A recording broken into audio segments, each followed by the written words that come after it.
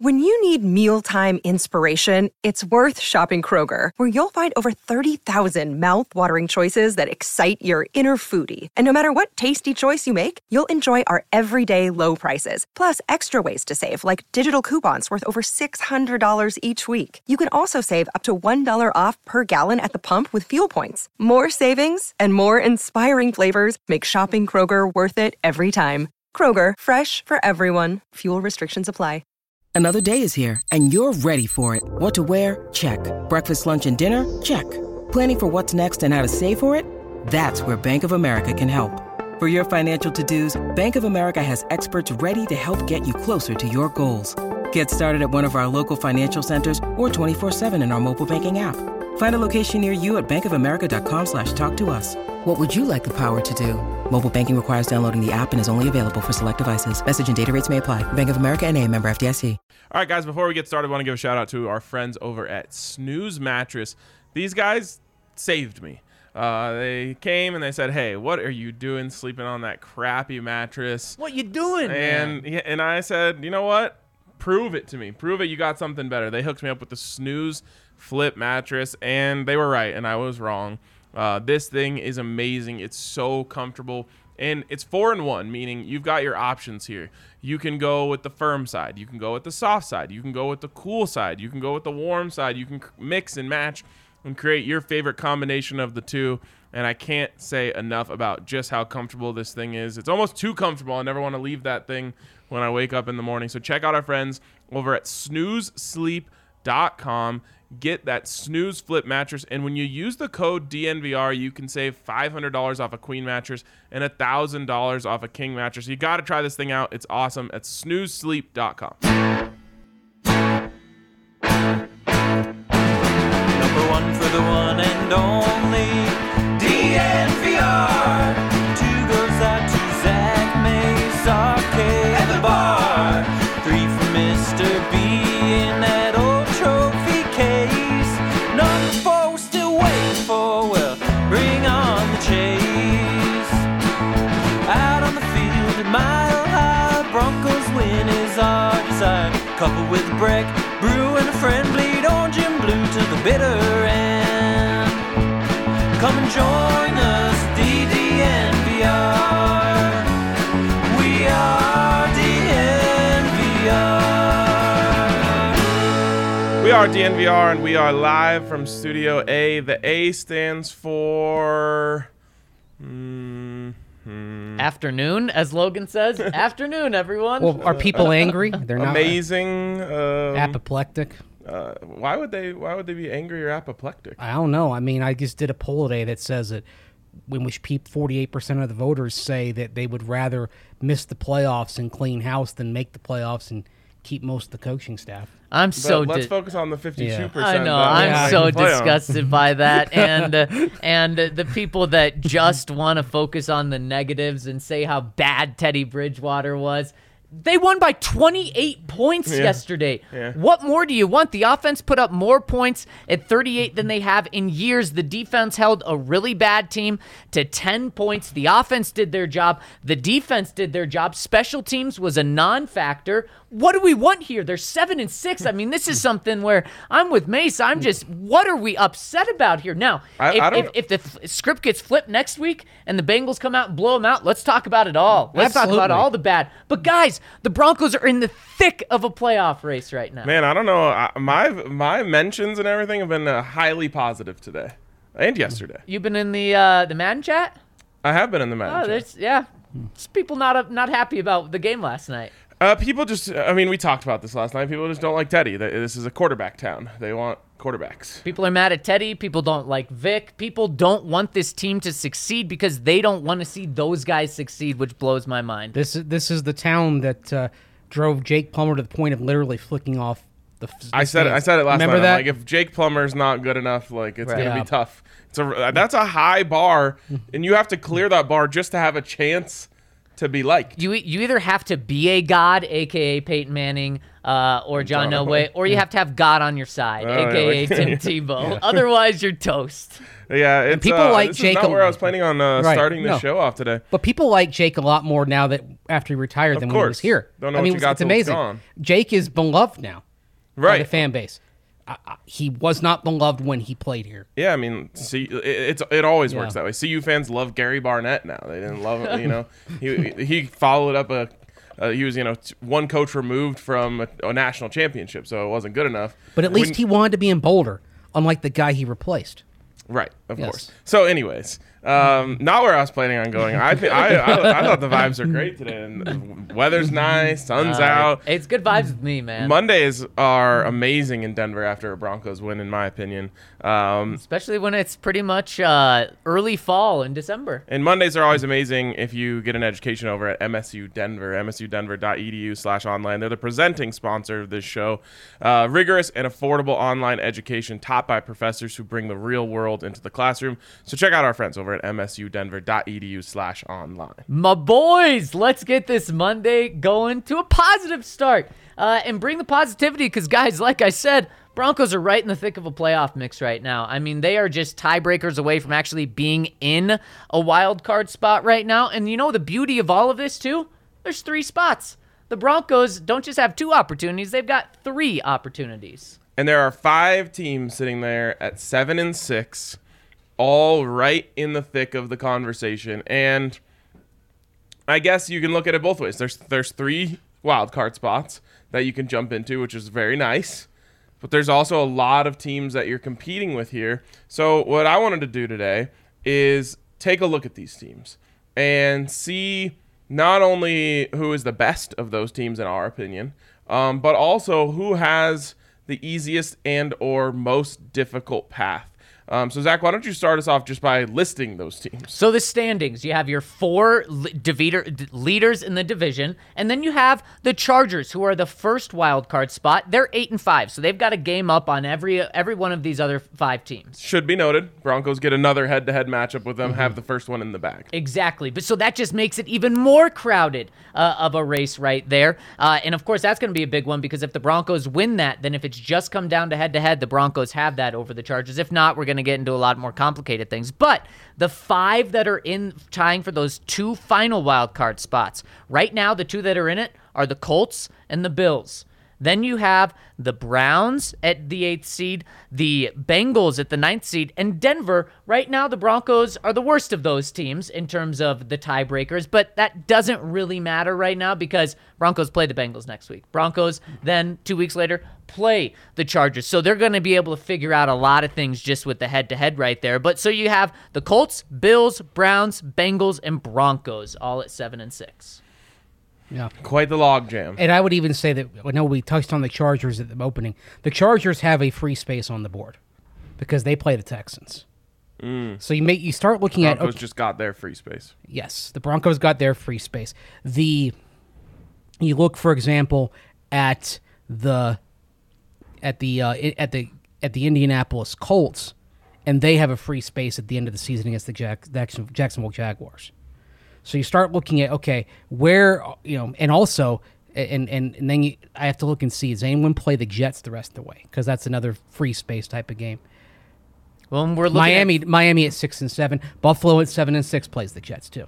Okay. Yep. And then right behind the Broncos, Mace just mentioned Miami at 6-7. You also have the Raiders at 6-7, and you have the Steelers at 6-1. So if the 5 teams wasn't enough, you add the Chargers to make it 6. Then you add those 3 teams, and we're talking 9 teams competing for 3 wild card spots. Right? And the hottest one is Miami. Everyone not named the Jets, the Jags, or the Texans is still in the race 13 weeks into the season. Yeah, and that's not crazy to say. I mean, the Miami, they're 1 game back. Yeah. And they're the farthest down. Right now, Miami's the 13th seed, and they're 1 game back. And like Mace just said, too, they're the hottest team right now, which is so crazy. And when you're talking about free spaces, Mace, and we're kind of looking at who these teams play, guys, it's crazy to say, everyone in Denver should be a huge Kansas City Chiefs fan these next 3 weeks. Yeah, I saw. So you obviously have been doing your playoff watch article every week, and we put out a graphic yesterday saying like here's the teams you should be rooting for today, and the Chiefs were part of it.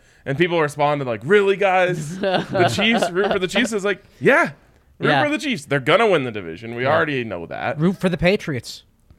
No, and here's why, guys. I want a free game in Week 18. And so I want the Chiefs to have the number 1 seed completely locked up so that it's a free game for the Broncos, because the 3 games leading up to that are all against teams that we're talking about. They're all going to be very tough games. I think the Broncos can easily go 2-0 or 2-1 in these. 3-0 is going to be a tough task, but if you go 2-1 and then you're playing a Chiefs team that isn't playing for anything, you should beat them. And guys, you're 3-1, you're 10-7, you're making the playoffs. But if you look at who the Patriots play down the stretch here, they, of course, this week play at Indianapolis, 7-6. They play Buffalo at home, 7-6. Free space, Jaguars, and then at Miami. So the first thing there is you want them to beat teams that are in the playoff race. If they were facing NFC teams, I'd be right there with you, Zach. But the first priority is getting a little bit of the ease of the logjam and having as many teams around the Broncos at 7-6, 6-1, 7. Let me ask you this, Zach. Would you rather have Week 17 be against, or Week 18 be against the Chiefs trying? They're in the playoffs, but they have seeding on the line, and if the Broncos win, they are in guaranteed, or have it against Chiefs backups going into Week 18, but they're not in control of their own destiny. They need this team to lose, that team to lose to get in. Yeah, you got to take care of yourself first, and that means playing a worse Chiefs team. And guys, if the Chiefs are playing for something,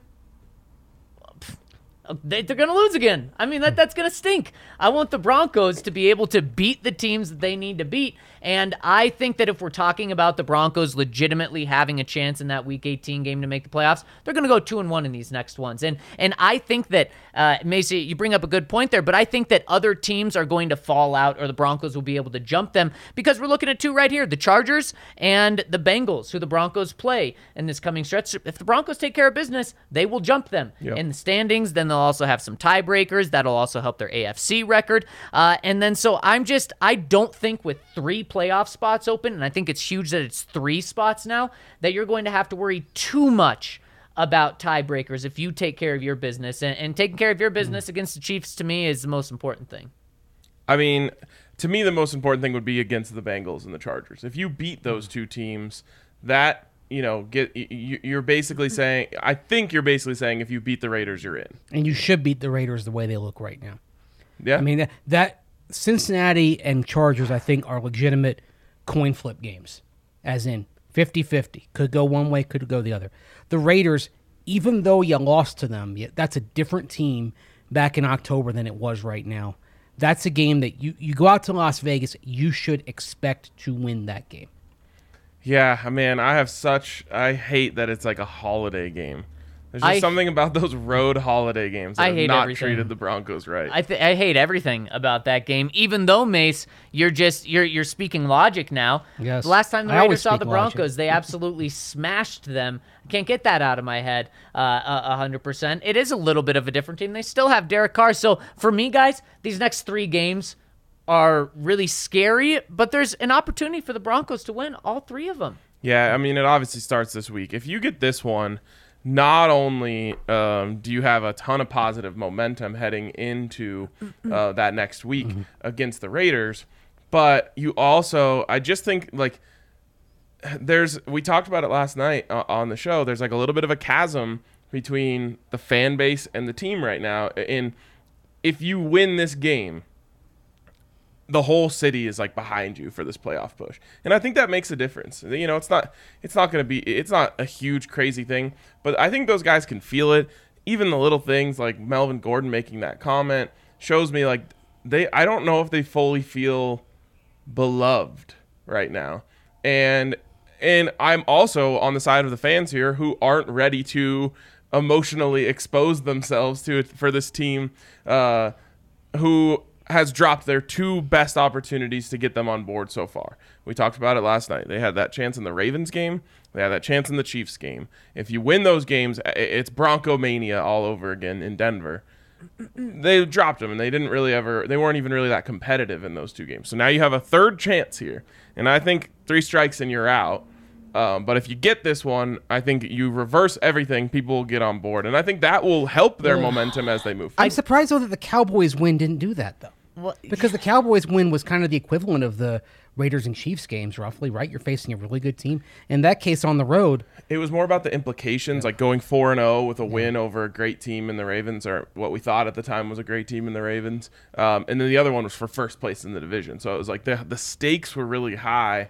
Whereas we knew that going into the games. Whereas the Cowboys game, everyone was blown away by the outcome. And they were fighting to get support back at that point, right? Like, the people weren't on the fence. That got them back to the fence. and then they fell off the fence when they lost to Philadelphia. Yes, exactly. I get it at 3-0, especially this year, beating bad teams if you're not fully buying into the team.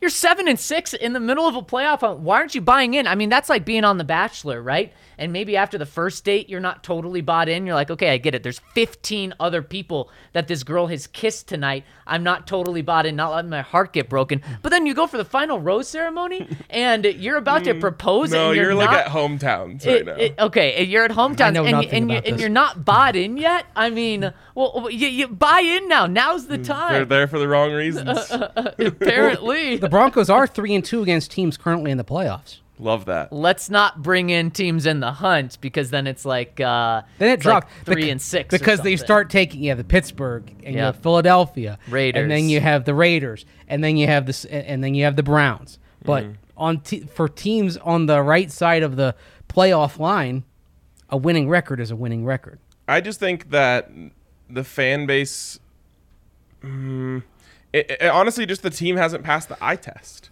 You know, they don't. And I just can't believe we're at that point now. Especially just that's kind of the negative comments over the past 16 hours is, well, they're not passing the eye test. Teddy isn't passing the eye test. The running game isn't passing the eye test. This team is not The perfect. running game definitely passes. I'm sorry, Yes. the run defense doesn't Okay. pass the eye. And this team is not perfect. There's a reason they're on the outside looking in right now. But from where we've been, I mean, maybe everyone's standards are still Super Bowl or bust. My standards have certainly changed in these past 5 years, and it's not something that I wanted to happen, but that's just the reality. The Broncos are winning. To me, I feel like people were, after this win, were just thrown right back into like 2013 Peyton Manning when they win by 11 instead of 24, and people are like, disappointing. They didn't pass the eye test. They won by 28. Yeah. Yeah, but that's exactly my point. It's wild to me, guys, Yeah, and obviously that's got on my nerves these past 16 Were they hours. supposed to try to win by 45 or 50? I mean, I think it's really important to point out, no one's talking about, like, we overlooked the Lions so much, and everyone did. But look at the Lions 4 games before they played the Broncos. A tie with the Steelers. They lose by 3 to the Lions. They lose by 2 to the Bears, and they lose by 2 to the Vikings. Wait, you said they lose by 3 to the Lions. They lose by 3 to the Browns. That's a good team. So they tied the Steelers, lost by by 3 points to the Browns, 2 points to the Bears, and then they beat the Vikings by 2 points. Sorry, I said that even wrong. Of course, those were Lions teams that had more players at their disposal than yesterday. But I think part of it with yesterday was that they had the COVID absences at the last minute. They didn't have T.J. Hawkinson. I mean, look, that was a talentless team out there. I'm not sure in all my years of covering football that I've seen an NFL team in a regular season game that had less talent on the field than the Lions. And you know what? You beat their brains out. Yeah. But That was what you were supposed to do. it's also the Lions' second most lopsided loss of the season. Yeah. So again, Who beat them worse? the Eagles, 44-6. Wow. Beat down. Yeah. Wait, what was the score of the Bengals game? Was that 28? 34-11. 30. Oh, Broncos because it was won after 34-3 forever. So the late touchdown. Yep. Yeah. But, I mean, in that game, Again, I'm not saying give them extra credit for beating the Lions. Yeah. But the Lions, and again, it wasn't the same Lions that have been competitive over the last 4 weeks, but it just wasn't a given. So I feel like it was just like people expect them to win by 28. I didn't. I didn't either. I had them winning by 24, I but win by 13. so I don't know. I understand where you guys are coming from, saying like, got to appreciate this, but they don't passed the eye test. They haven't been in like a tight situation in a really important game and outplayed the other team in that situation. In fact, the Broncos have kind of had a weird season where has there been any game that came down to the last possession?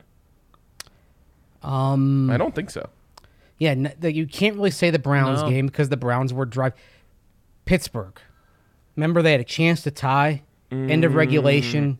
And that one one felt gimmicky. I mean, you're right, Mace. They did have a chance to tie, but still, they were out of it for so long. Pittsburgh let off the gas. But yeah, Washington went down to the last possession. Okay, all right. So there's been a few. Yeah. But the Steelers one, they didn't pass that test. The Washington one, I mean, that was just like a battle of who's going to screw up less, and the Broncos won the battle. Good for them. But they haven't gotten into a really, like, they just they haven't proved to me that, or to anyone, that if push comes to shove and they need a 2-minute drive or they need a stop on a 2-minute drive, that they can get that stop or they can get that touchdown. And I think it's just part of why people are afraid to get burned. Literally did it twice against Washington. They did it, and then the offense, and then Gordon fumbled, and then they had to do it again, and they did. I mean, no one left that game with a good taste in their mouth. I know, but people are thinking more about the mismanagement and the poor execution of the 4-minute offense there at the end rather than what the defense did. It's weird to say. And yet you look at what Washington has done since, and you say, you know what? Getting 2 stops against Washington at the end, given what they turned around and did in the weeks after that, it's pretty good when you think about it. It's weird to say, but had they, instead of blowing out the Cowboys and Chargers, had one of those games been a dogfight and the Broncos came out on top, I think people would feel better about the team.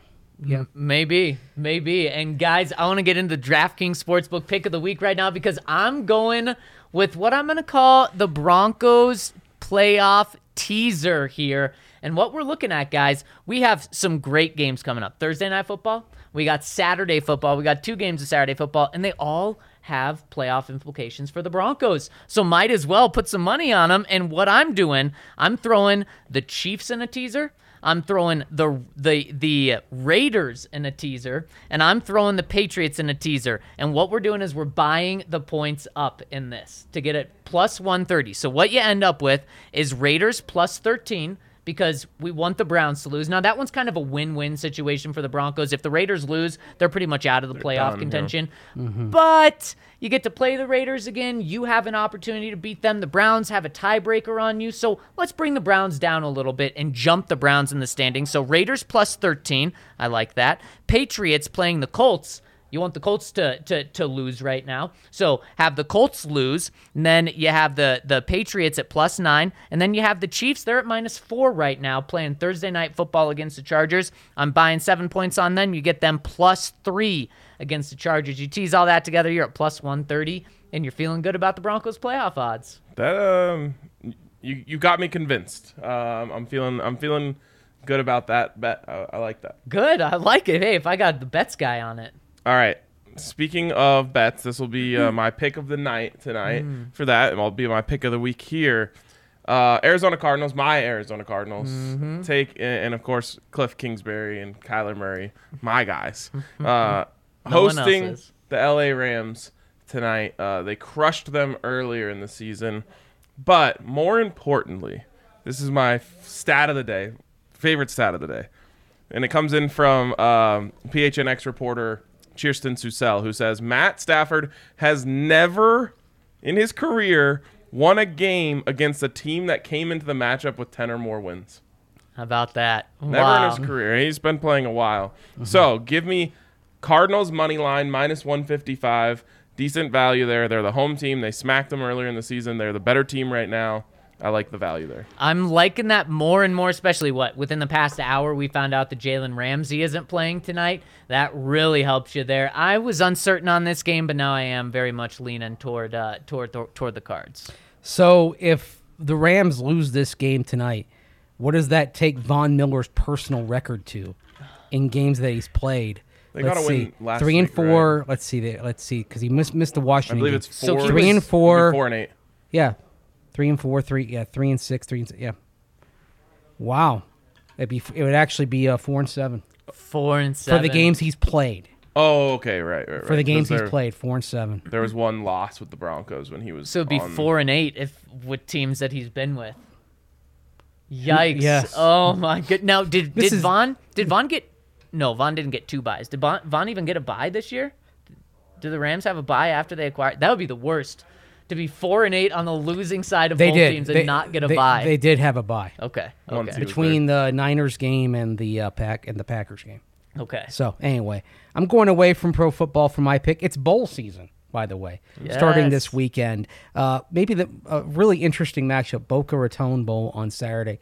Western Kentucky and App State, two good Group of 5 programs. App State 3-point favorite. App State gives up only 19 points a game against Western Kentucky, which allows 43. So maybe the best defense that Western has faced this season. I They think allow 43 points per game. or Western scores 43. Oh, okay. App allows 19. So it's the biggest defensive challenge you can say that Western has faced this season. I'm going to go with the defense in this one. App's going to cover the 3-point spread. Defense usually gets the advantage in bowl games just because you have a month to study what the other team's doing Right. on offense throughout the season. So I like that pick. I also will just caution when you're betting bowl games, which I really don't like doing. You have to figure out why if one team has motivation. Like if you can find a team that's trying to prove something, or they were snubbed, or they feel like this, that, or the other thing, those are the teams I like to bet on. Otherwise, you just never know. Like, are those kids down there to win a game, or are they just down there to enjoy like Disney World or wherever else they are? And Or I've seen it firsthand when a team is not down there to win the game, and it's not pretty. And what's the state of the coaching staff? Right. I mean, I remember, I think it was a few years ago that I want to say it was Cincinnati that was in the Belk Bowl, and they had like 4 coaches for the Oh game. my goodness! Wow. So Yikes! I mean, there's only so much that you can do. we still have the with Belk 4 Bowl? coaches. It is now the Duke's Mayonnaise Mayo. Bowl. Oh my gosh, ridiculous. So Ryan, which CU Buffs team was that? You could probably look up the scores. I mean, Probably. we're talking about bowls in my lifetime. There's really not that. Well, many. didn't you just say Florida? No, I did. Well, I did say Disney World, but that Yeah, was 'cause- I was just making. Okay, because there was a bowl with, I think there was a bowl that did go down to Orlando.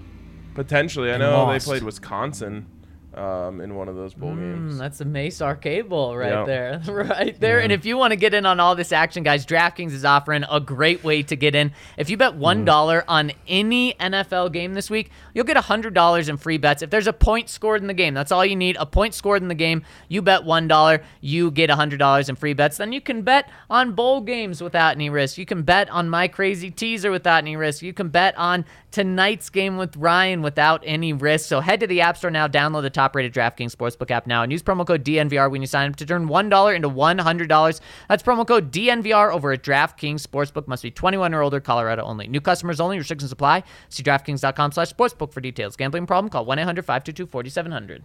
2005 Champs Sports Bowl, by the way. That was Orlando. They lost 19-10 to Clemson. Clemson. I knew they'd gone down to Orlando once. There you go. Yeah, it wasn't that one.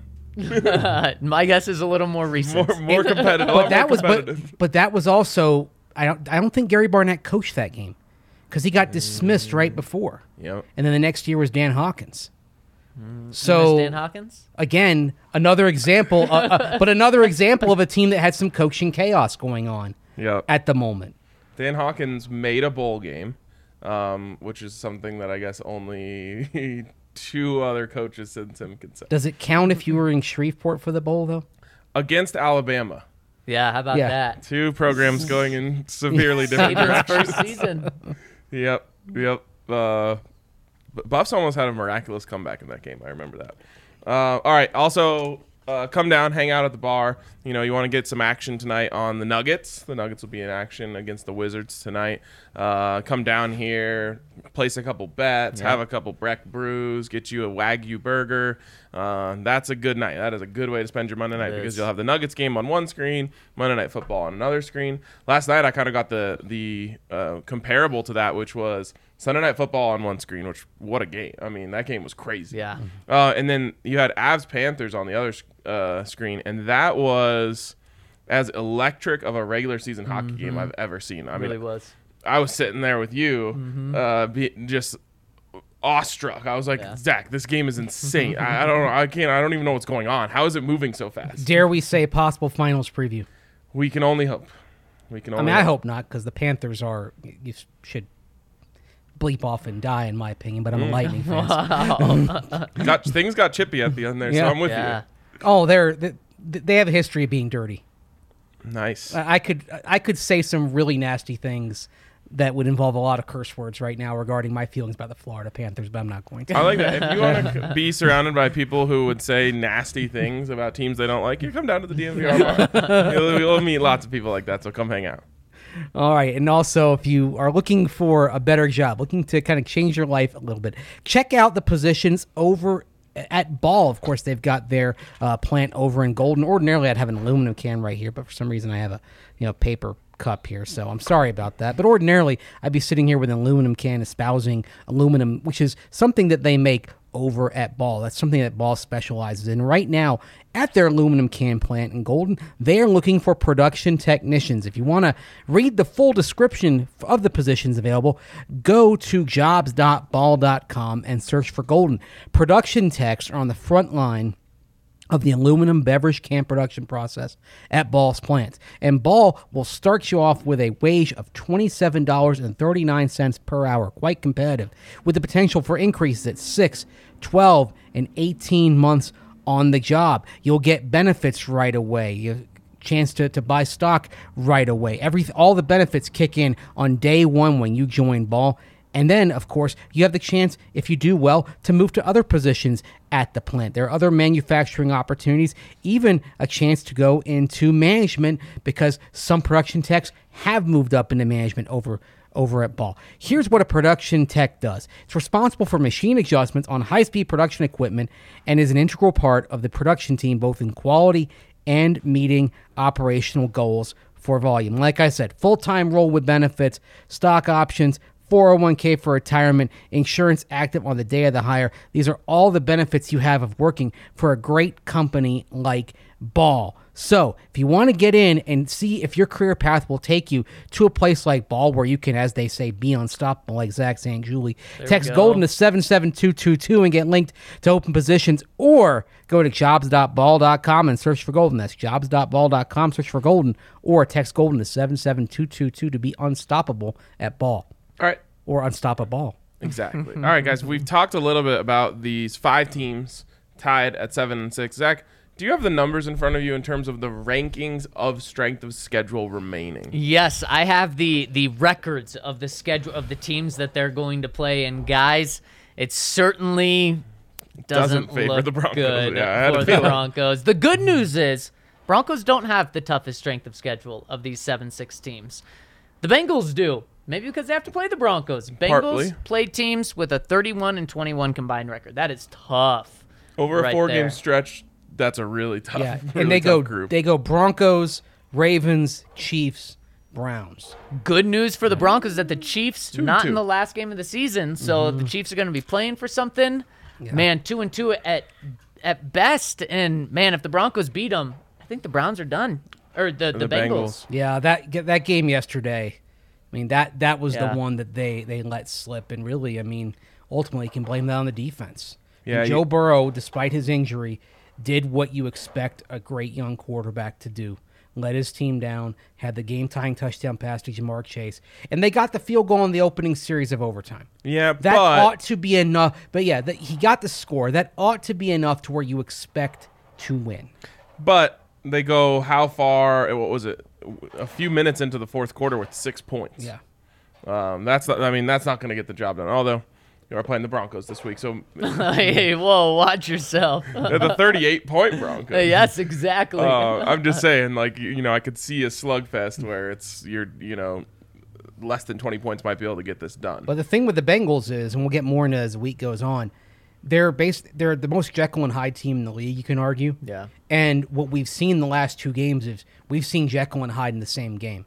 For a while we were seeing, they'll have a blowout or they'll get blown out. The last 2 weeks we see them start catastrophically bad against the Chargers, get back in the game and in the middle portion of the game in the third quarter, and then meltdown again. Yesterday, like you mentioned, they fall behind 20-6. They look awful. They put it together for the last 15 minutes and the first few minutes of overtime. So which Bengals team you're going to get? You're seeing both Bengals teams in the same game now, which I think then leads the Broncos to know that they need to kind of just be steady as they go. So, Mace, with the Bengals, they're playing all 4 opponents have winning records? Yes. Yep. The Broncos, guys, they're one step below that. They have a 30-22 record of their next opponents, which is just one game easier than the Bengals. I guess the one good thing is one of the teams has a losing record in the Raiders, but of course, they're competitive. We know that they can beat the Broncos.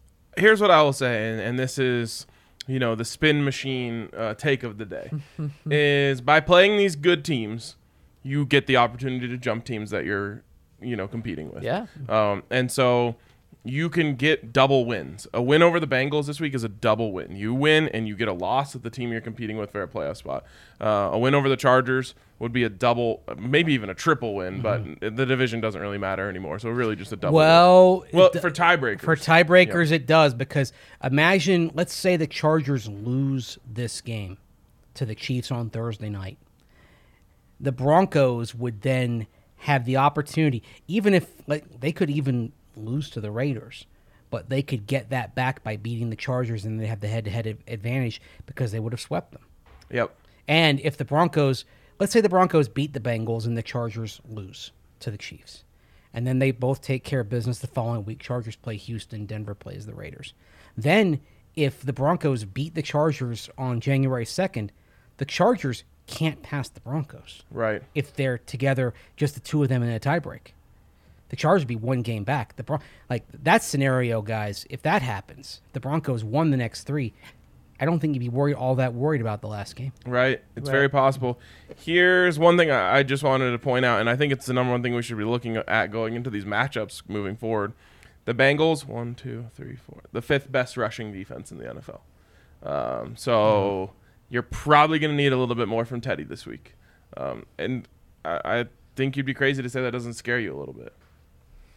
That's not what the Broncos have done these past 3 games. They've relied on the run, and, it's going to be tougher, but I hope the Broncos stick with what they've done. Guys, I detailed it on a piece on DNVR.com about why you shouldn't be scared, worried about the Broncos passing game yet. Since the bye week, they've done something that Broncos fans have been screaming for years. They've averaged 27 pass attempts per game, and they've averaged 34 rushing attempts per game. I mean, when we've talked about Phillip Lindsay, Melvin Gordon, Javonte Williams, Royce Freeman even going that way, we've talked about get the ball to these guys more, make it 50-50. Now, what Pat Shurmur has done, he's made it over 50-50, but significantly, 34-27, and that, guys, to me, is the Broncos' shot to the playoffs. So even if it is against a tough run defense, like you mentioned, Ryan, the Broncos are going to have to win on the ground, or you know what?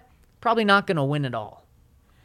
Yeah. I mean, they're going to have to find a way to make the running game work. But if you're going into it thinking that you're going to be able to run all over them, you're probably going to have a bad time.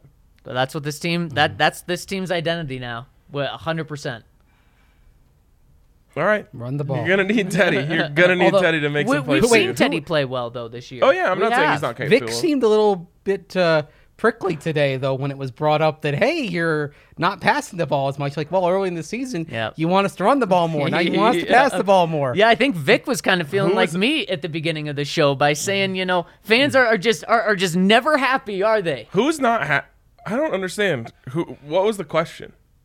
Lots of people not happy just from the comments. I will say that. Yeah, it was exactly. brought up about how hey, you want to get the passing game going. I forget who asked it, and then Vic's kind of and I can't. I'm with Vic on that. I can't blame Vic for feeling that way. I'm sorry. You're with Vic? I'm with Vic on saying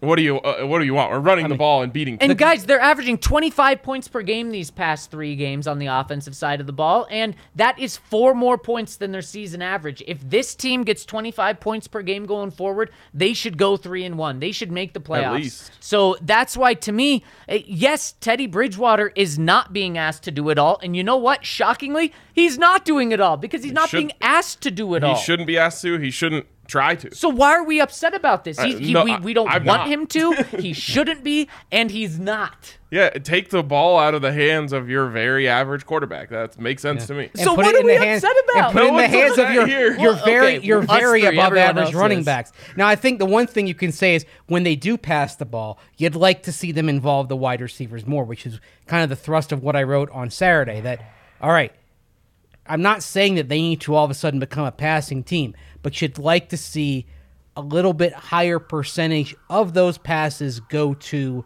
the receivers. Particularly, you'd like to see Cortland Sutton get a couple more chances. I will agree with the fact that you just paid all these guys all this money, and I think that's the number one. It's weird how much fans care about money, but they really do. Money is the best way to determine how the team views the value of the player. I It's the would most guess that empirical way of behind it. closed doors, George Payton made those signings not thinking about this season at all. I mean, agree. that's what the contracts are based on. You know, it's not a huge amount of money this year, but we know that it's not just, okay, we want a quarterback, so we're going to go get one. The Broncos have tried that the past 5 course. years. You're not guaranteed one. So seeing what these guys are like right now with very average quarterback play, it does scare me. What were you doing dumping all that money in? And, of course, if they go out and get an elite quarterback, they're going to look great. If they get a rookie quarterback and that rookie quarterback comes in and he can throw the ball to these wide receivers, it's going to look great. But there's no guarantee. People are just, Ryan, I've heard people say what you say, but they take it as like, so there's still really good signings because they're guaranteed to get a quarterback. No, the Broncos are not guaranteed to get a quarterback next year. But Can here's what can we implant a healthy knee into Carson Strong? It'd be nice. That would be but nice, I don't think wouldn't you it? can. Yeah, sorry. I mean, man, who knows? What I would say is, George Payton's defense of that probably would be, or something along the lines of this. What do people say as, like, if you're trying to detract from what Patrick Mahomes has done, you would say something along the lines of, well, yeah, of course he succeeded. He went to a team that was already a playoff team. They had Andy Reid as their coach, who's an offensive genius, and he got to play with Travis Kelce, Sammy Watkins, and Tyreek Hill. Yeah. And so you're also trying to create, for lack of a better term, an incubator for whatever quarterback you bring in to bring them into a nice situation to help them grow if it's a young guy, or of course to help attract a Russell Wilson who apparently is cool with coming to Denver. Yeah, that's fair. But now tell me, can you guys name me the wide receivers of the New England Patriots? N'Keal Harry. Yeah, I was gonna say N'Keal Harry. How good is You've he? got the guy who The guy that Jacoby still Myers. wants to be Yeah, traded? Yeah. Yeah. Is that it? Is that it? Those are the big time names? Hunter And- Henry is basically their best wide receiver. Exactly. Yes. But guys, that's my point. Is it's not like you have to have these. And again, I'm not saying they're bad contracts now, but boy, there's been so much put on these guys right now, especially Teddy's shoulders of, well, he is so mismanaging Cortland Sutton and Tim Patrick. Those expectations, people just started coming out with those after they got the paycheck. Teddy Bridgewater helped them get paid. He didn't give them the paycheck. You know what I'm saying? And I think it may not. I mean, it is on Teddy. It is on Pat. It is on the wide receivers. But I think in games when Jerry Jeudy plays, Cortland Sutton has 11 catches. Yeah.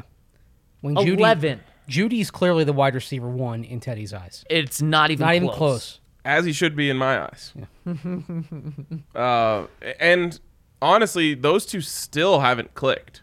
No. Jerry And we Jeudy have only a has comment about 33 that. catches this year. Yeah. Now, again, he was hurt for a while, so it's hard to figure it out. He's averaging about 5 catches a game, which is a pretty damn good number, on pace for what it would have been, like 80. Yeah. So that's a solid season for him. But Teddy isn't clicking with any of those guys, really. I mean, I don't think you can make the case that he is. I think that he Clicking looks with for Noah Fant. he looks for Tim Clicking with Patrick. Alberto.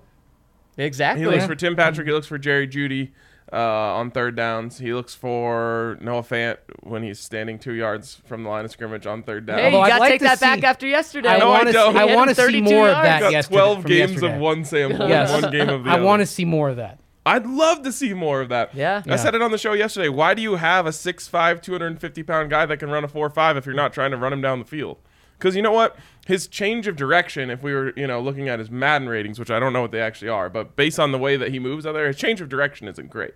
But when he gets ahead of steam, Right. he moves, man. So get him the ball when he already has a head of steam. Don't give him the ball standing still and hope he gets a head of steam. We just hit like 5 topics. I absolutely love it. But should we look at other teams' Yes, records sure. these Strength next of couple of schedule. games? Sure. So the Browns also right there clustered with the Broncos and Bengals. They're 29, 22, and 1 throughout the way. So just right in there with another really tough schedule. Yeah. The Browns, I mean, I really don't look at them as a part of this group. I mean, yes, As a contender. They Really, got 'cause- up 10-0, I think. Was it 14-0, 10-0 on the Lamar Jackson-led Ravens? And then they let the backup Ravens Tyler come Huntley. back. Tyler Huntley, and almost beat them. But they also play the Raiders on Saturday. And so at home, you expect they're going to win that game the way the Raiders are trending, right? If Cleveland wins that, they're 8-6. So that means things get tougher for them after that They game. play at Green Bay, at Pittsburgh, Cincinnati at home. Well, we talked about Cincinnati. What if they're fading a little bit? Yeah. And then Pittsburgh, is that basically a coin flip game? Probably. So, unfortunately, that means the Browns, you're probably talking about them being 9-8 or 10-7, and the Browns are a team you don't want to see in a tiebreaker if you're the Broncos. Yeah, for sure. Baker is so hurt, and it feels like it's holding that offense back a lot. Teams are able to stack the box against their run, and while they have an incredible run game, it's really hard to overcome that for teams. They're Kareem also- Hunt is yeah. now hurt, too. Yeah. And there are also signs of unhappiness. I think Mary Kay Cabot in the Cleveland Plain Dealer kind of wrote a piece today about just some of the issues and some of the frustrations that Baker Mayfield is having, which can then lead to an off-season topic. Yep. If you can't get Russell Wilson, Aaron Rodgers, do you try to get Baker Mayfield? Yep, that'll be a topic for sure. All right, guys. The Cheshire Cat grin on your face. I'm just trying to Baker guy. I love Baker, but But I'm is the worried big about thing. Baker. Yeah, I am too. And also, you're not paying Baker $12 million, guys. You're paying him a ton of money. All right, guys. Next team, Colts, 27-24. They're getting close to 500. They are pretty far away from where the Broncos sit at 30-22. I shouldn't say pretty far, but that just seems a lot easier. yeah, and I like the way the Colts play. I do too. That feels like a team that isn't going to be asking a bunch. Like, their formula works down the stretch. Right. Obviously, they have the best active running back in the NFL. Shout right out now. Derrick Henry. Yeah, shout out Derrick Henry. Carson Wentz, when you don't ask him to do a lot, which we're finding out that, especially in the last few years, the Eagles were doing it all wrong. They were asking him to do everything. Mm-hmm. The Colts said, we'll just ask him to do nothing. And he's really good at that. And, obviously you get that play action working. He has a great arm. He can get out there on the bootlegs and stuff like that. He's good at doing certain things. He's really good at doing certain things. And then, I think their defense is respectable enough to keep them in this thing. So Absolutely fascinating game on Saturday when they host the Patriots. Yeah, and By the way, and Mesa, I'm there with you. This week, you are going to be cheering for the Patriots. I just mean that maybe after this, then you want the Patriots to go 0-3 after this. That's Because fair. the Patriots right now are tied with the Chiefs. So it's not like you need the Patriots to lose out for the Chiefs to capture that.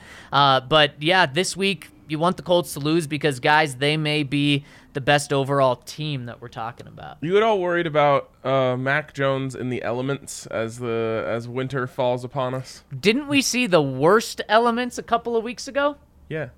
And how'd the Patriots look? The Patriots were fine, but that was a little bit different. Mac Jones, he, as RK would say, plane pilot. Mac Jones was a passenger. He wasn't only just the pilot.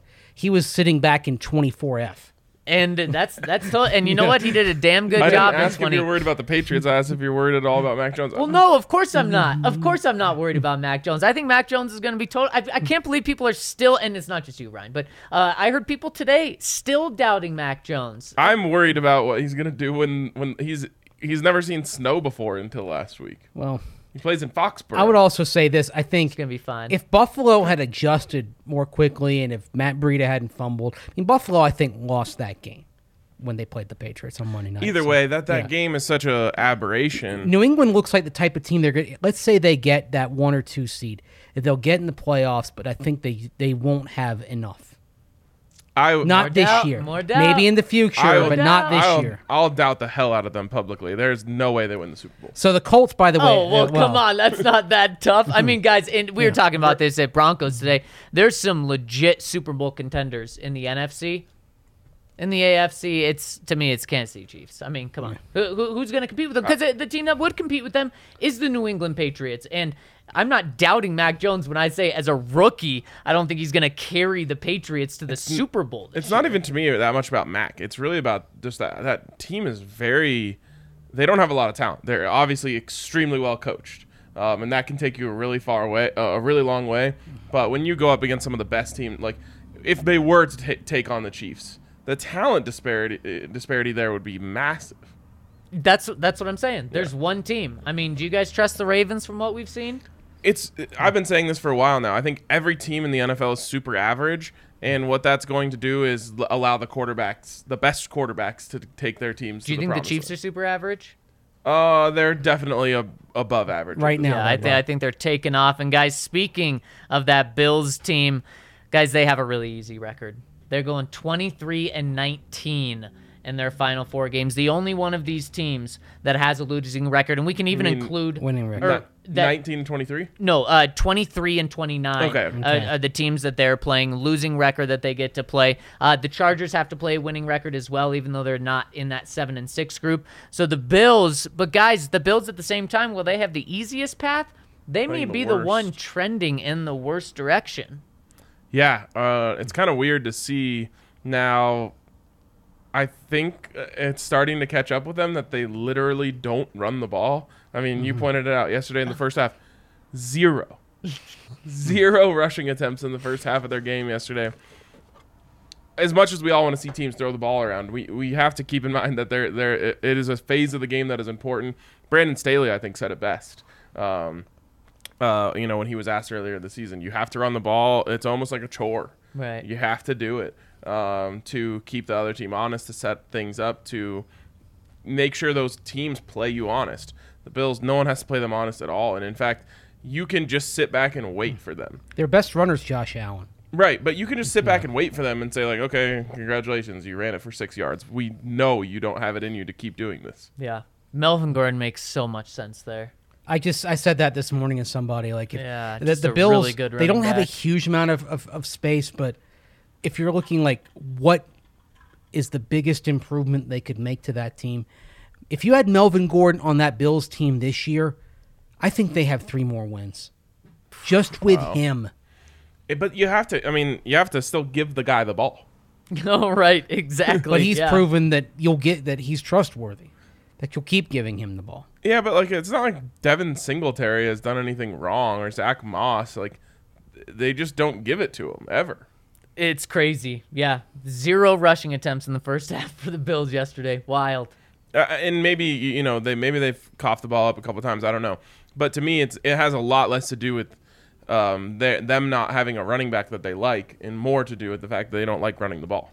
Yeah, they certainly don't. And guys, when we look at their really tough schedule coming up, I'm trying to. Oh, I just lost it. Or really easy schedule. The good thing is when we talk about these teams, the good thing is, guys, the Broncos don't have to beat all of them out. They just have to be one of the top 3 among these 6. And that's really encouraging to me, especially because, again, while the schedule is tough, you have it all in front of you. Yeah. You could. I don't know if you can say this, but it's at least close to the point where if the Broncos control their own destiny, if they win out, they do.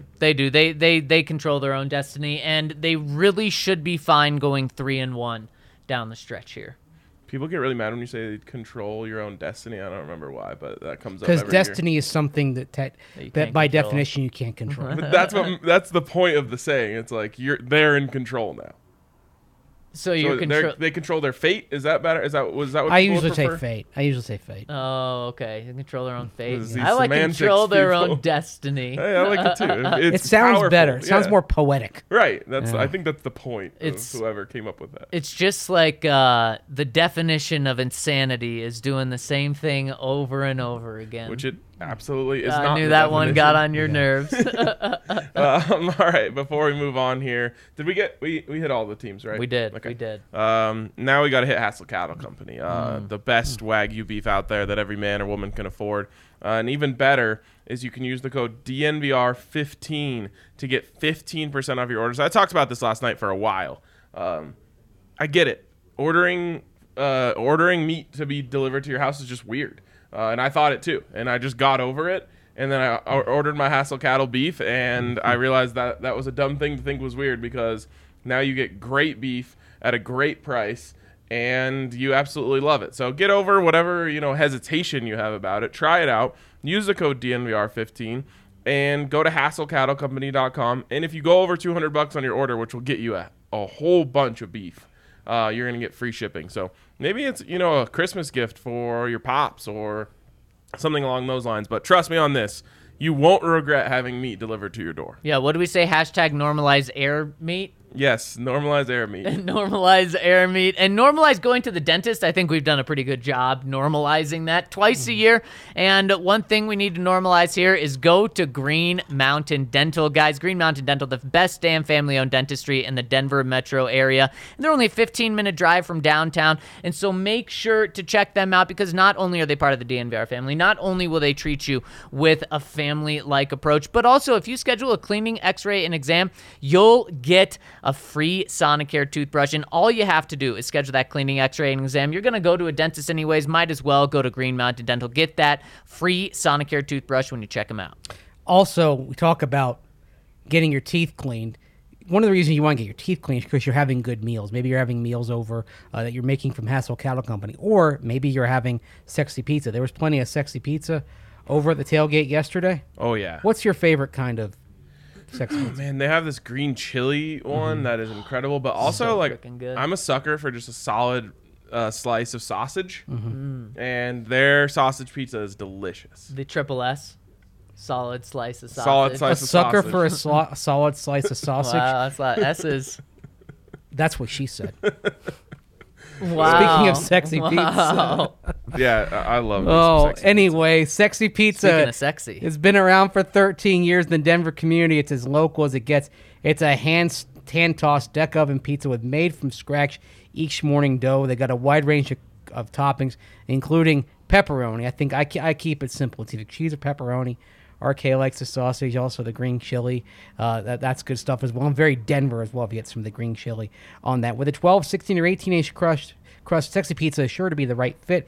And all the fixings, they've got wings, they've got salads, they've got pasta, they got garlic knots, they got dessert options. And if you're trying to go vegan, they've got vegan topping options as well. Vegan cheese, and of course, you want to go gluten-free, you can get gluten-free crust there as well. Stop by any of their Denver locations. They're in Capitol Hill, Old South Pearl, Jefferson Park, and in Park Hill. And coming soon, way outside Denver, down in Trinidad. So you keep going south on I-25, almost the New Mexico border, you're going to be able to get some sexy pizza along the way. You know what?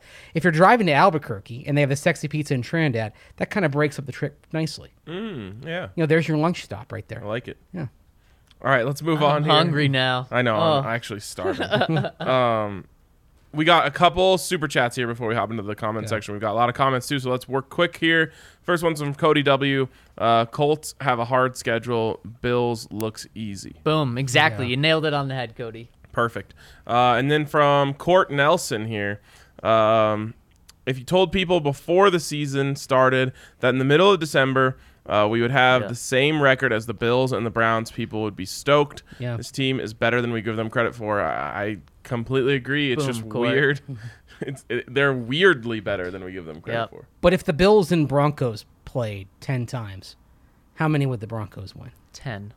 I think right now, if you got them right now, I think it'd be close.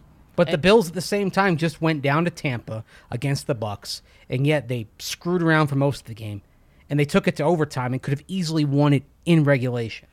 Was that the game? I was watching it out of the corner of my eye. The controversial PI calls and no calls. I don't know about that, Yeah. but were they down deep, or was that the Bengals who were all the way down there and kicked a field goal in overtime? Bengals kicked a field goal in overtime. Were they on like the 2-yard line? They got I want to say the 10 or the 12. Okay, all right. And Nick Bosa had a sack of Joe Burrow that knocked the Bengals back. The Bills had a chance. They settled for a game-tying field goal at the end of regulation, but they had a chance to win it in regulation. They were down on like the 2-yard line. Yeah. Yeah, they should have gone for it. Guys, They tried that against Tennessee, remember?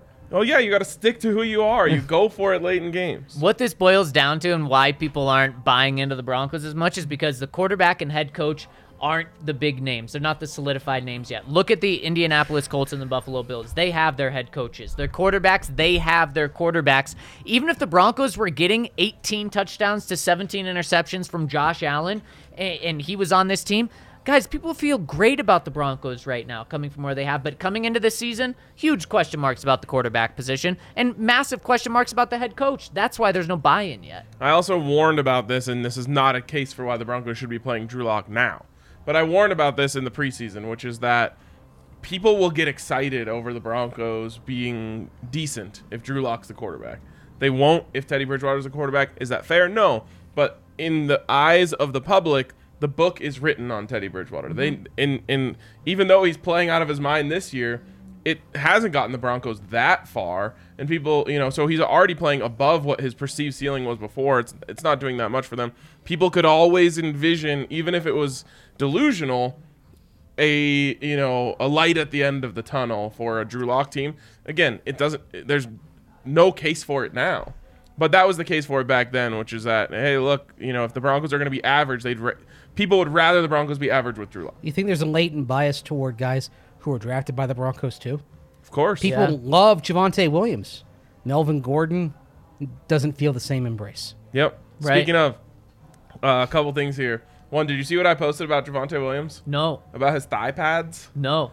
On his thigh pad, he has a picture of Michael Myers, which is just terrifying. No, why? I don't know, because he's a killer. I'm surprised the NFL uniform code people haven't gotten on him. I know. I'm worried that I'm going to get him caught for that tweet going like mini viral. And then the other one says not done, but on this one he has from Friday the 13th Michael Myers. I'm now calling Javonte Michael Thiers. There we go. Love it. But I between the fact that he doesn't really talk. Teddy, I think at one point said it's scary how calm he is. Yep. Now he's got a knife murderer on his leg. Javonte's a scary dude, man. I don't know. I wouldn't want to tackle Maybe that they guy. should start playing the Halloween theme whenever he has a big run. That's amazing. He buys into Come on, that. let's go. I'm all about it. 10-yard run. Or just when he's walking out into the huddle. Yeah. Dun, dun, dun, dun, dun. Oh my gosh. I know. Yeah, He's a it's scary awesome. dude. That'd be great. Also, if you look at his Twitter picture, it's kind of creepy too. It is, yes. You got to have a little crazy in you, don't you? He does, and I think he's got just the right amount. Yep, he does. What is about North Carolina football that occasionally produces some absolutely frightening human beings? Who's Like last? on the football people. Remember Lawrence Taylor? Well, I think of that definitely frightening. people who are, I'm not saying frightening people, but on the football field, yeah. just Right. absolute terrors. Yep. In what Really they good do. players. Yeah. I'm just saying, Javonte doesn't really talk shit. He doesn't do any of that stuff on the field. And he's just, you're tackling him and you just see that thing. I don't know. I think that has a little intimidation factor. Also, other housekeeping note here. Did you hear that super timeouts are going national? Oh, yeah? Are they? Yes. Pardon my take today. Brought up the super timeout. They didn't directly credit me. They said someone on Twitter said that it's called the super timeout. Wow. So people are catching on to Vic Fangio's 4D chess strategy. So a super timeout is a bad challenge. A super timeout is when you just throw the red flag to get an extra long timeout. How about that? Give the team some rest. Works out great. Shout out to Vic for coming up with that one. Shout out to naming it. Thank you. All right, from Omaha here. You guys nailed it on the pod. We should all just sit back and enjoy this season for what it is. I look forward to looking back on this one and saying, remember when we crushed the Lions for DT? That was the year we finally got it turned around, and that was awesome. With that said, I was all for the fans booing Shermer's vanilla second quarter offense. It almost felt like someone got in his ear when they drove down to add 3 more before the half. That just felt very un-Pat-like. I will say, I think I talked about this a little bit yesterday, but it's maybe I was just talking about this down at the booth during the game. The point of the script is to see, are the plays that we think are going to work against this defense, do they work? And they did. They worked great. Yeah. And then in the second quarter, he went away from him. It's that game flow thing that I talk about that can be so frustrating with Pat. Now, again, they end up going on to score 38 points, so he kind of figured it out there in the second half. But the second quarter, someone tweeted, like, I love stress-free wins for the Broncos.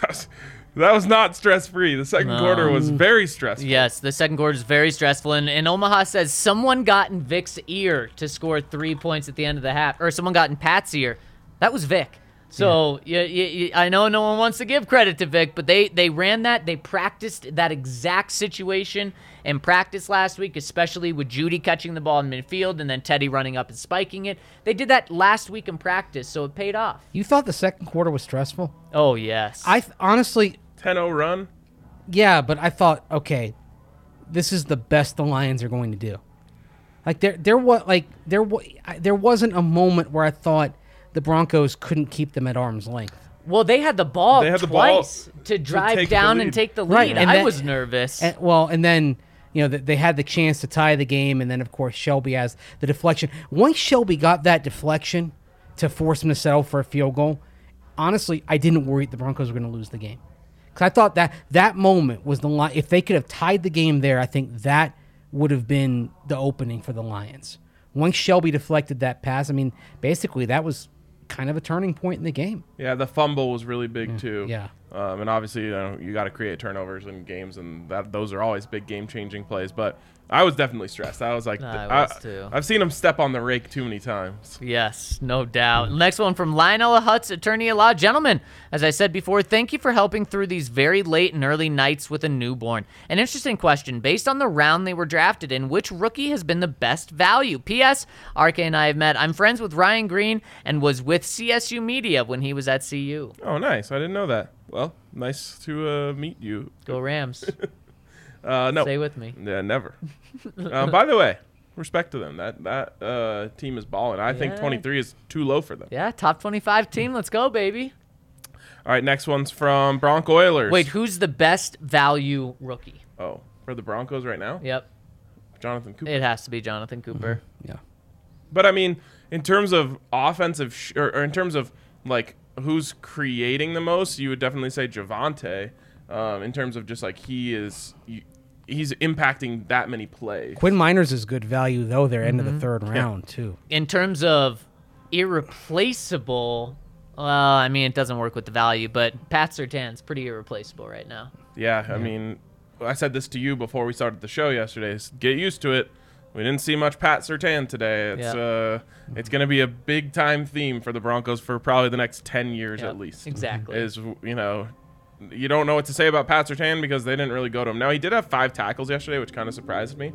That's good, though. He's getting involved. He's getting involved when it's not coming at him. Right. You're seeing him get involved in the run as well. Now, some of that is because you saw some explosive runs. I just can't believe he's already to the point where quarterbacks are just saying, you know what, I'll go somewhere else. Yeah. Well, Jared Goff started. First pass was to Pat, and I said, oh, that's dicey. Playing with fire. Yeah. Bronco Oilers, unless the rest of the year is an abject failure, keeping Vic would be the best thing for this team.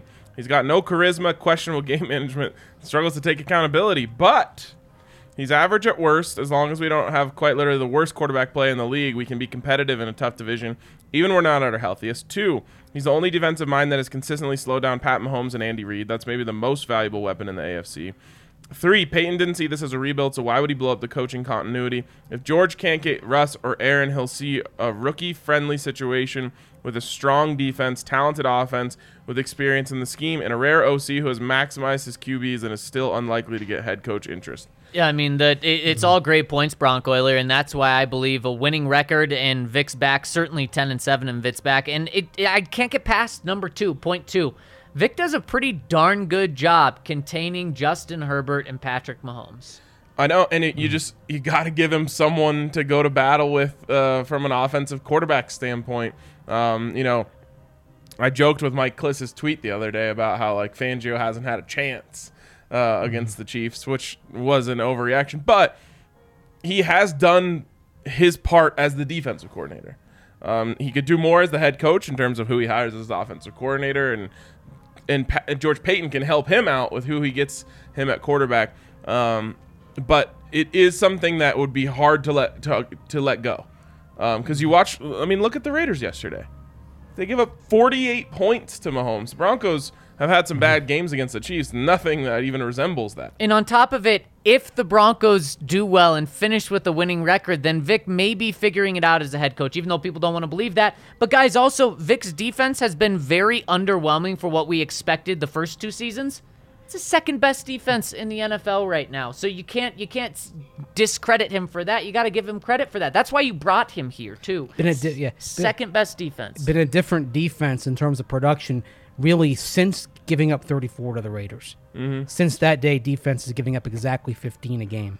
Yeah, only the Chiefs and Patriots are better. Justin Simmons that day talked about like miscommunication in the secondary, and it was just so mind-boggling. I think he even specifically said between him and Kareem, which is like, what? How is that possible? Ever since then, you haven't seen those type of big breakdowns. Typically, miscommunication is we don't know what we're doing. We're just not as good as you guys think. And it actually was miscommunication. Yeah. They figured it out. And they've been doing this with kind of a constant shuffle of guys at inside linebacker, and even Vic kind of alluded to it today that they're giving up big runs. And he said, "Look, it really hasn't been quite the same since they lost Joseph Jewell and Alexander Johnson early in the season." Yep. And on top of that, Mace, no outside linebackers that are notable. I mean, Bradley Chubb, how many sacks does he have, guys? 0. And how many does Von Miller have since they traded him? Zero. I mean, with the Broncos, I mean, they're doing this with a lot of guys that you would think are third, fourth string guys. Yeah. Stephen Weatherly, the Rec Spec legend. Rec Spec, love it. Kendall Hinton, Hall of Famer, says, what a beautiful tribute to DT. Rest in peace, DT. Very happy with the Broncos and Lions for that on-field tribute. What a win, too. That said, we're paying Tim Patrick millions to catch 2 balls for 21 yards, 2 catches for 26 yards before that. We're paying Sutton Moore to have 2 catches or less for 6 in a row. Judy could finish without a touchdown. Before this season, I would never have thought it was even possible to have receivers of this caliber and the cost getting them this few targets. I hoped after this week I wouldn't need to address this, but it's not changing. Historically, receivers force their way out of teams even when they're getting more work than Sutton is, like Stephon Diggs. Can you believe how hyped up we got for Jerry and Teddy's connection? I'm old enough to remember you guys talking about how good Teddy would be for Jerry. I'm not knocking you guys. Lots of us agreed. But if we ran the tape, the things that we said would seem far away from reality. Yeah, I mean, we've talked about this a little bit today.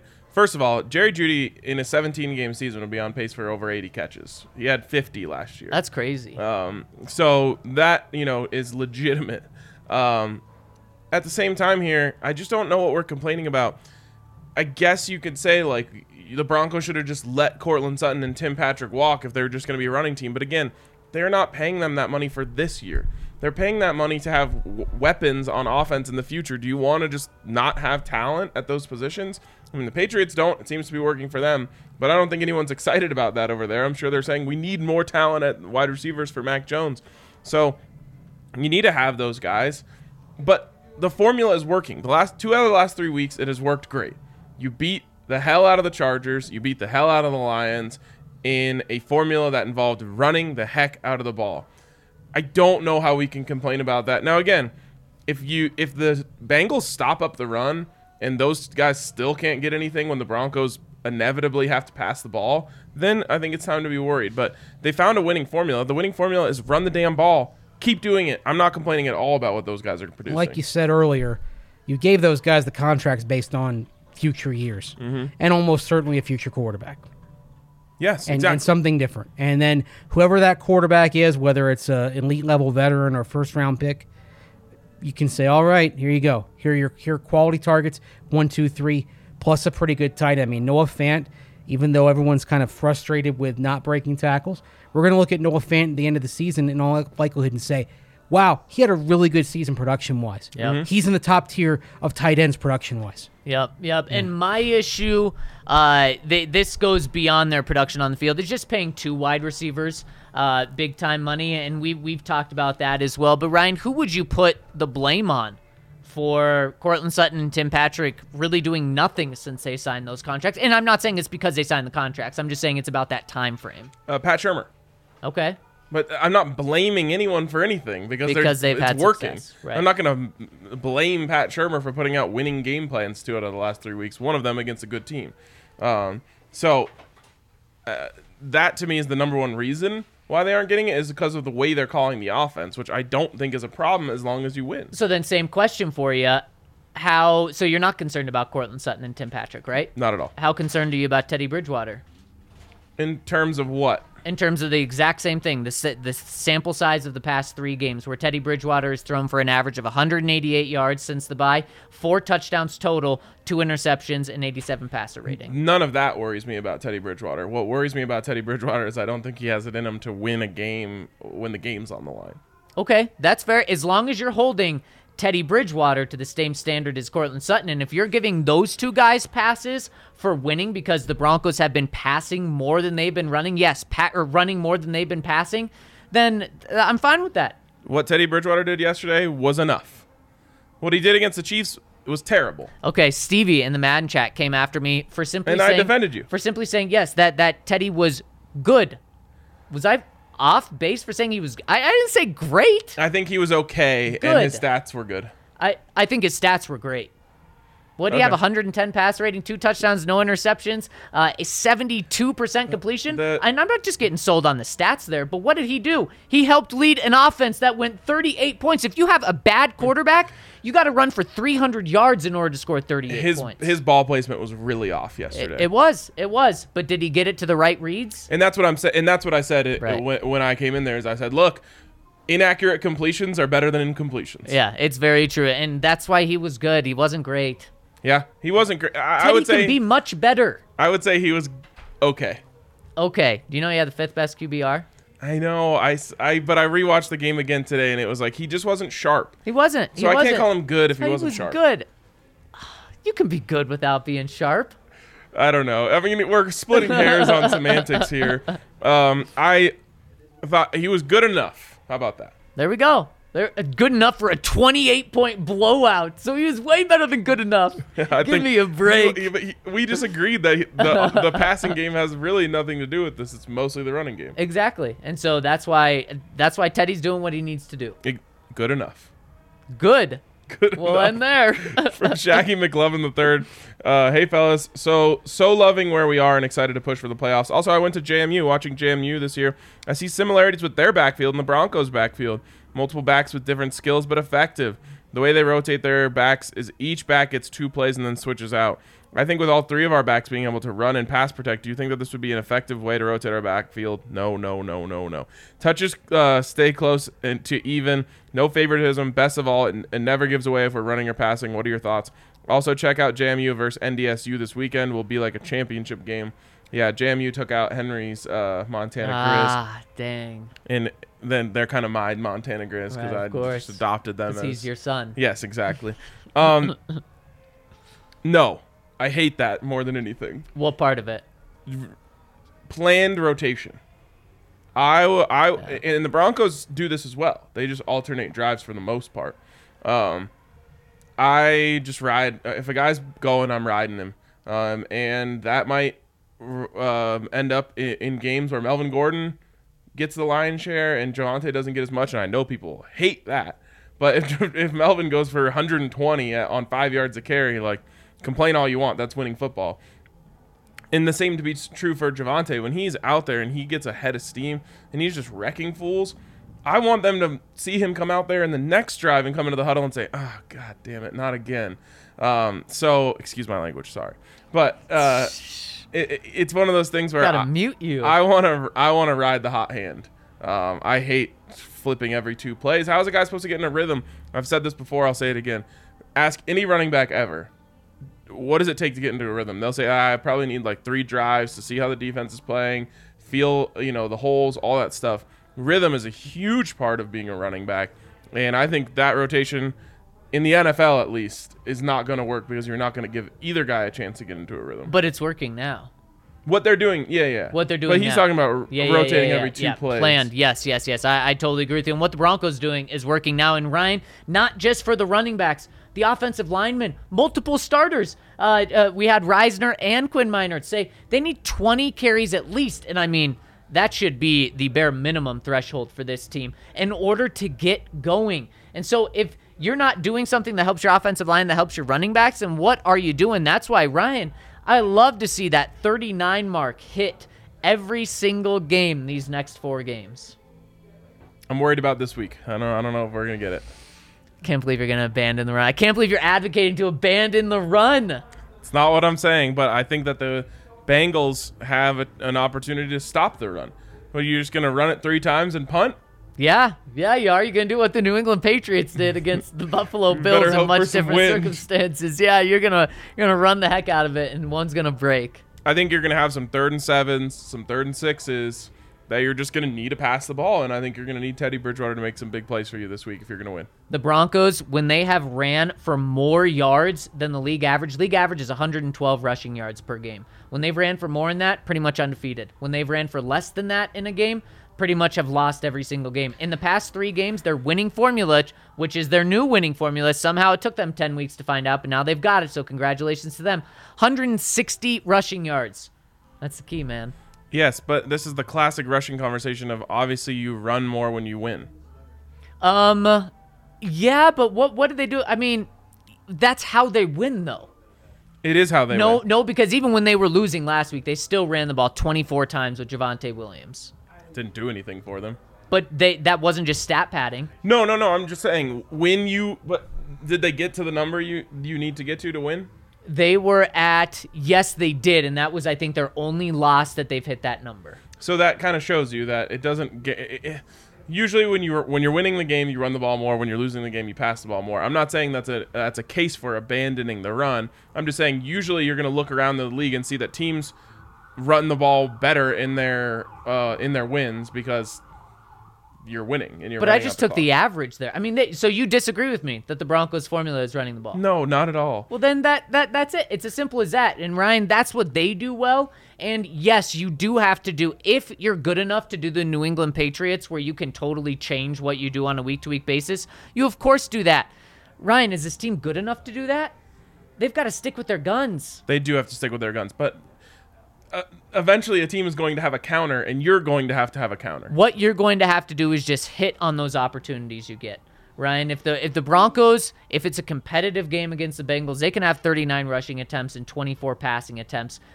Teddy's going to have to hit on not necessarily 5 50-yard balls. No. He's going to have to hit on the 32-yarder he had to Fant, 1 to Cortland Sutton, and then he's just going to have to be accurate. But you know what? I think yesterday, Teddy's accuracy, it doesn't concern me because that was the anomaly. I mean, I think his accuracy is pretty good for the most part. Now, what hasn't been there consistently is the shots down the field. Yep. But I don't think you need a high-flying passing attack to come from Teddy Bridgewater. No, but I do think, and it could happen as soon as this week. In fact, I expect it to happen this week. The Bengals are going to say, we will not allow you to run the ball. And maybe you're good enough to beat 8-man boxes. We haven't seen a lot of it so far, so we don't know. And we've seen some of it, and they have had an opportunity to have success against that with some of those power runs. But I just think eventually there will come a game where a team that is capable of stopping the run will stop you from running. And that's where I worry the most about this team. So we're going to need Teddy to throw it up, but on top of that, we're going to need $15 million Cortland Sutton to be special like he's now getting paid to be special. Agree on both accounts. Last one here from Larry Dent Jr. I have to say what I feel is real. We will not go to the playoffs if Teddy continues to be Teddy. I'm so done with Teddy throwing short of the sticks. He threw 2 touchdowns today, or did he? He had another TD in the red zone where he throws short of the sticks and depends on our awesome weapons to make a play. This is frustrating. So tired of hearing Cortland Sutton sucks, Jerry Jeudy sucks, they can't get open. I ask people, are they watching the games? Dude, that Javonte Williams catch and score was all Javonte. That was a terrible throw, and the catches that Jerry Jeudy had were terribly thrown. We're honoring DT, and we couldn't get one wide receiver to 88 yards as a tribute. I have not been this frustrated since Flacco SMH. How can we honestly think we're going to the playoffs? All you have to do is get the Broncos in 3rd and long, and you win. Teddy cannot convert past 3rd and 6. And if you do that, you're not a playoff team. SMH, this team deserves better than Teddy, man. Broncos were 8 or 12 on 3rd down yesterday. Broncos are 8 and 12 on 3rd down. You know what else they are, and what's really helped them get to 25 points per game? Since the bye, they are 9 of 11 in the red zone. 9 of 11 scoring touchdowns. Yesterday, 5 of 5. Against the Chiefs, they were bad. I think 1 of 3. Game before that, against the Chargers, 3 for 3. true test that's of taking care of it in the red zone, and you do have to give credit to Teddy. And yes, Ryan, the ball placement was bad on that Javonte one. That was a great play. He made the right read at least. So this is what I don't understand from LDJ. I love you, LDJ, but how are we complaining about throwing short of the sticks on the plays where it works? Because that is the reason why you throw short of the sticks. Like, I'm not advocating for Teddy Bridgewater to do it more, but the reason is I don't see anything else, so I'm going to give one of my playmakers a chance to make a play. When it doesn't work, everyone hates it, but when it does work, it's a case for why you do it, right? Yep. And honestly, the Javonte one, I'm pretty sure that was the first read. It was, hey, if that defensive end crashes, you just throw it there. Now, he didn't throw it great, but that wasn't like got through his progressions, didn't have anything, threw it short. That was just a perfectly dialed up play for the situation. And the Albert O one, yeah, that's a third down. He throws it out into the flat. Albert O makes an awesome individual play. That's why you have playmakers. Right. And really quick, or I'll let you continue. And I was just going to say, so again, no one likes to see that stuff, but that's the case for it. Now, of course, we can go and find plays where there was someone open down the field and he missed it and checked it down instead. Yep. But most of the time, this is one of the biggest things that I'm always trying to communicate. Most of the time, when they're throwing short of the sticks on third down, it's because everything else is covered. The 1 and the 2 was covered, so you go to the third read, which is, let's just hope our guy can make a play. It happens too much. You'd like to see him, be able to fit that ball in there, but he's a limited quarterback who might not necessarily be able to make that throws. Would you rather see interceptions? Right. Some people say yes. No, you wouldn't. You're lying. Yes, yeah. People are like, just throw it up. I'm okay with a pick or two. Yeah, Did you see last year? Yeah, we saw that. But people, they're saying that was more entertaining. Winning football. That's what I'll take wins all day. I like talking about playoffs like we did today, and we're able to do that. And you know what? I think I said this yesterday too, Ryan. The Broncos you can roll with Teddy Bridgewater right now for the rest of the season, and then go look for an upgrade. You can cheer for Teddy this year and then look for his replacement next year. And you know what? The Broncos are going to try their hardest to do that. Yep. Now, because Teddy's average, there's maybe a chance that there's no one better and that he's back for another year. It's not sexy to think about, but that just shows Teddy's not the worst out there. And really quick, quote of the day comes from Albert O. When he caught that pass, he said he turned upfield. When he saw the end zone, he smelled blood, and he was out to get it. I absolutely love that. Are the Broncos developing a killer instinct? Oh, maybe. I like this. Got Javonte's, got Michael Myers on him. Yeah. Albert O's smelling blood. I like this. And both of these guys, very quiet dudes, not guys you would expect for that, which makes it, like you said, a little creepier. You know what? But this comes with a running the football identity. It makes your team tougher because what you tell them is pretty simple. Just go. You have to go push the other team around. Yeah. And when you get good at that, it gives you an edge. It gives your team an identity.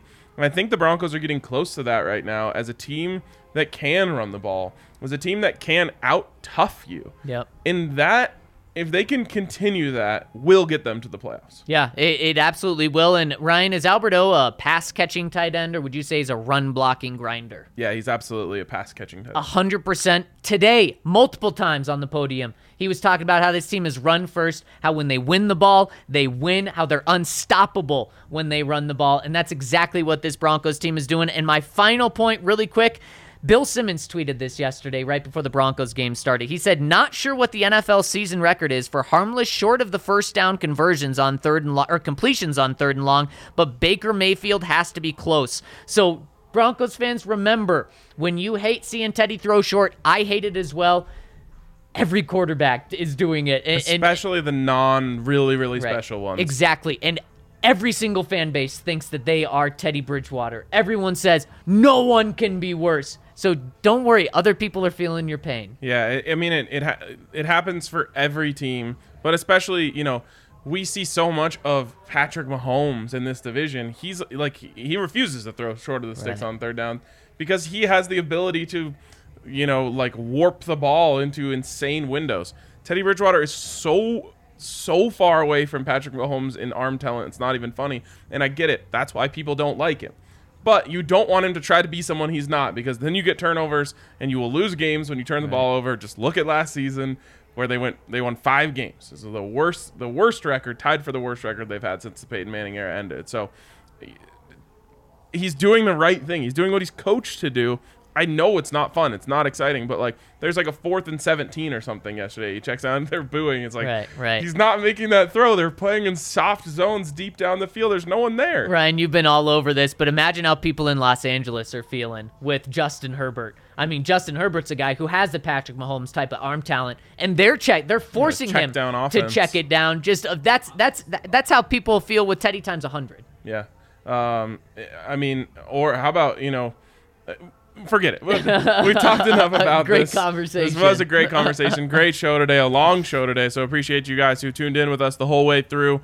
A lot of interesting topics in Broncos country. We'll be talking about them all week here on the DNVR Broncos podcast. Catch us tomorrow morning at 10 a.m. I'm going to hop over and do our bet show. If you're looking for some more content, we'll be talking bets here in just a few minutes.